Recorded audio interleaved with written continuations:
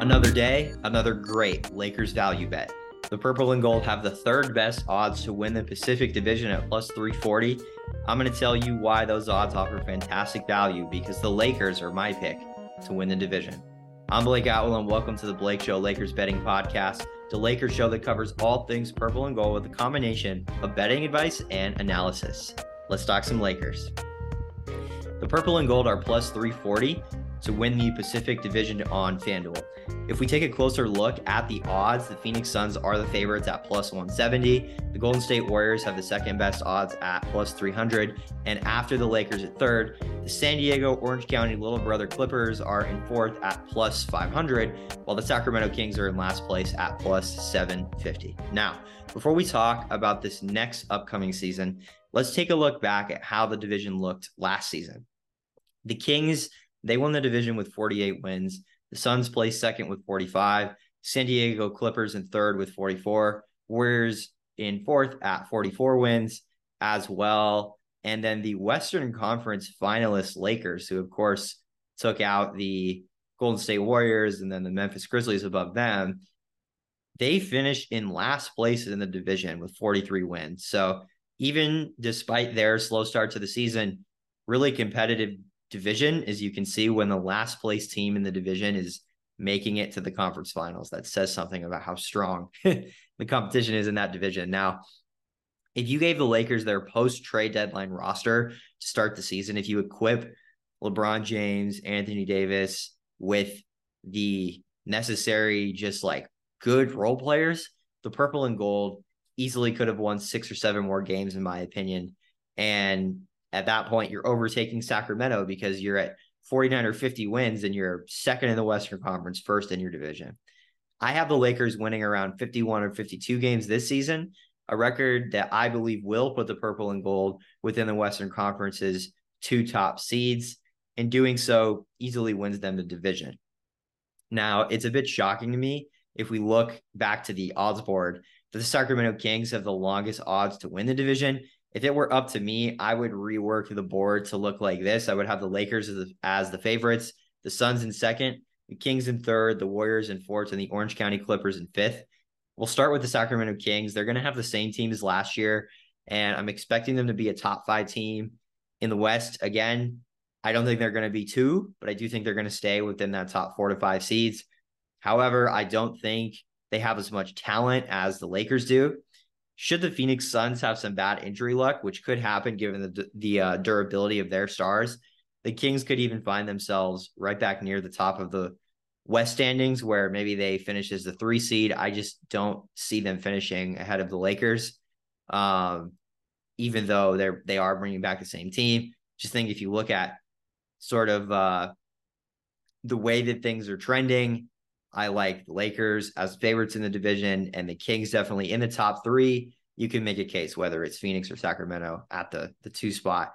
On to the Suns, who on paper are the biggest threat to the Lakers winning the division this season. The offensive firepower of Bradley Beal, Kevin Durant, Devin Booker, combined with what they hope is going to be a rejuvenated DeAndre Ayton and a Frank Vogel defensive system that has proven to work with really good big guys, Roy Hibbert, Anthony Davis specifically winning a title. So we'll see what happens with DeAndre Ayton.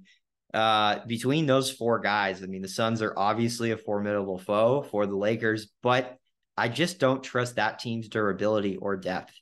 Yuta Watanabe, Eric Gordon, Bol, these are all nice bargain signings. But if we're comparing that to the Lakers and the depth that they have, the Lakers comparatively have Rui Hachimura, if he's your 6th man, or Jared Vanderbilt, Gabe Vincent, Taurean Prince, Jackson Hayes. I mean, I'm going to take that depth and those players over the players that the Suns signed every day of the week. And you also have to consider the fact that even if the Suns are a championship team, which they very well could be, they haven't played together. It's likely going to take them a minute or 2 to learn how to play together. And we've seen that with every single super team that has ever been assembled, particularly when it's 3 guys like that and 3 guys that are ball dominant.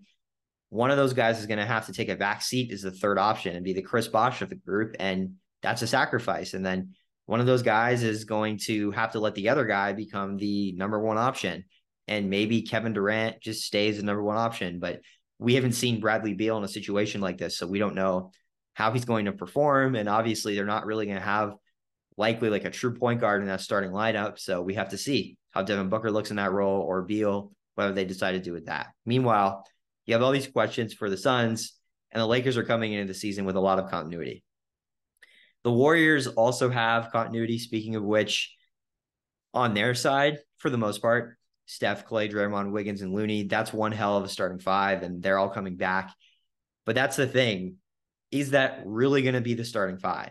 Because you're not dealing with having Jordan Poole as your sixth man anymore. You've now got future Hall of Famer Chris Paul on your team, who has already publicly said that he doesn't know how it's going to look. And, they're going to try to win a lot of games, but like, is he going to be accepting of a bench role if he does not start? This is a factor that does knock the Warriors below the Lakers in my eyes. And I even think the Suns and the Kings. And I just think that there's a lot of ways that situation could go sideways. Plus, given the Warriors have mostly the same team as last year, what is going to suggest that they're going to magically start figuring out how to win on the road? And if the Lakers are in the high 40s or the low 50s in the win total, the Warriors are going to have to win on the road to be above them. So I think the Lakers are the better team, just like they were last year in the playoffs, and they just don't have the same amount of potential drama. Speaking of drama, let's leave LA, go down the 405 to Orange County, San Diego. That's right. It's time to talk about the little brother Clippers. And who knows how many games their best players are going to play. Ty Lue said this summer on podcasts that it's a topic of discussion between Kawhi and Paul George and himself in terms of how many games they're going to play, maybe, realizing that they do need to play more to be ready for the playoffs. But given what both of their attitudes appear to be in terms of Kawhi and Paul George towards load management, what on earth suggests that they're going to agree to play a lot more regular season minutes and games? I mean, maybe they do up their games a little bit, but when push comes to shove, the Clippers are going to be the Clippers. And history has shown us the last 5 years that they look really good on paper every year. The national media loves to pick them as a Western Conference Finals team or an NBA Finals team. They've only made the Western Conference Finals with this group one time, and they got blown off of the court by the Phoenix Suns. So they never play together in the regular season. They don't play enough to have the consistency that they need to be a formidable team in the playoffs. And you know what? Let's say that the Clippers do play a lot this regular season and they win a lot of games and they're near the top of the Western Conference standings. It would really be first, second, maybe third playoffs that this team has had together. And comparatively to the Denver Nuggets, to the Lakers, to even, the Warriors, of course, like they just don't have as much playoff experience, even if this is a year where they're healthy and they play together. So I just don't think they're good enough to be on par with the Lakers or the Warriors or the Kings. I just think that we're looking at a Lakers, Kings, Warriors sort of top three.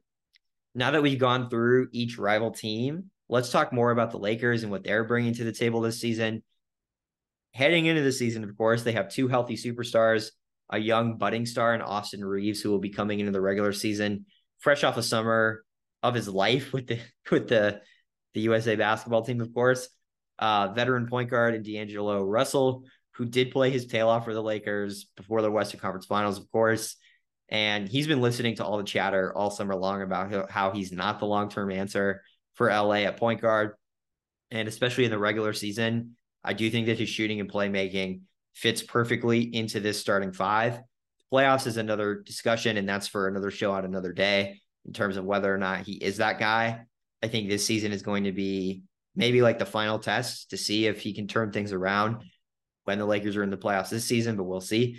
Moving forward, you've got two excellent wings that you can choose from to fill that fifth and final roster spot between Rui Hachimura and Jared Vanderbilt. I would start Vando for his defense. We saw what Rui can do in the playoffs, and him as a sixth man. I mean, you've already got one hell of a second unit, and just starting with Rui Hachimura as your sixth man, in my opinion, and then you add Gabe Vincent into that, Taurean Prince, and then Max Christie, you're hoping can step up.